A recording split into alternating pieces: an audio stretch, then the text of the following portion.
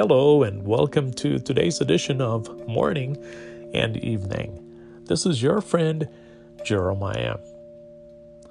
The Word of God in Isaiah chapter 55 verses 8 to 9 tells us, "My thoughts are nothing like your thoughts, says the Lord, and my ways are far beyond anything you could imagine.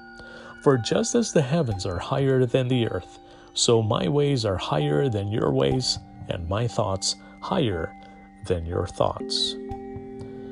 Aren't you glad God's thoughts are not like our thoughts? I don't know about you, but my thoughts can go south at a moment's notice. God knows our thoughts get messed up. He even gave us a practical list of things to think about. In Philippians chapter 4 verse 8, he tells us, "Fix your thoughts on what is true and honorable and bright and pure and lovely and admirable. Think about things that are excellent and worthy of praise." Now, I wonder how many of us would fix our thoughts on these things. I know I have room for improvement, and if you're honest, I would imagine you do too. Not only are God's thoughts higher than ours, His ways are far beyond anything we could imagine. Think about the time in Bethsaida when they brought a blind man to Jesus.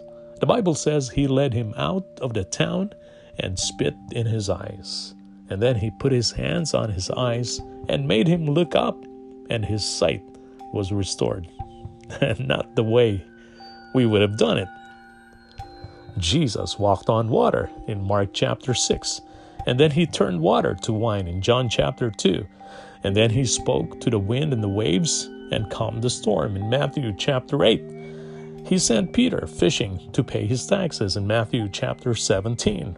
And then He fed 5,000 men plus women and children with a 2-piece fish dinner in John chapter 6. No wonder Isaiah says that just as the heavens are higher than the earth, so His ways are higher than ours. The lesson here is that even when your backs are against the wall, when the money is gone, when the doctor says there's nothing else he can do, when the only way to describe your situation is impossible, remember that God's thoughts are not like yours, and His ways are so much higher. The word impossible is not even in His vocabulary.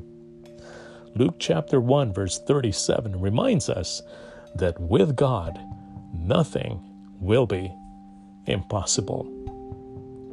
And that's Morning and Evening for today with your friend Jeremiah. Fresh insights and timely reminder from the Word of God. Until next time, stay strong, be well, and have a wonderful day with Jesus.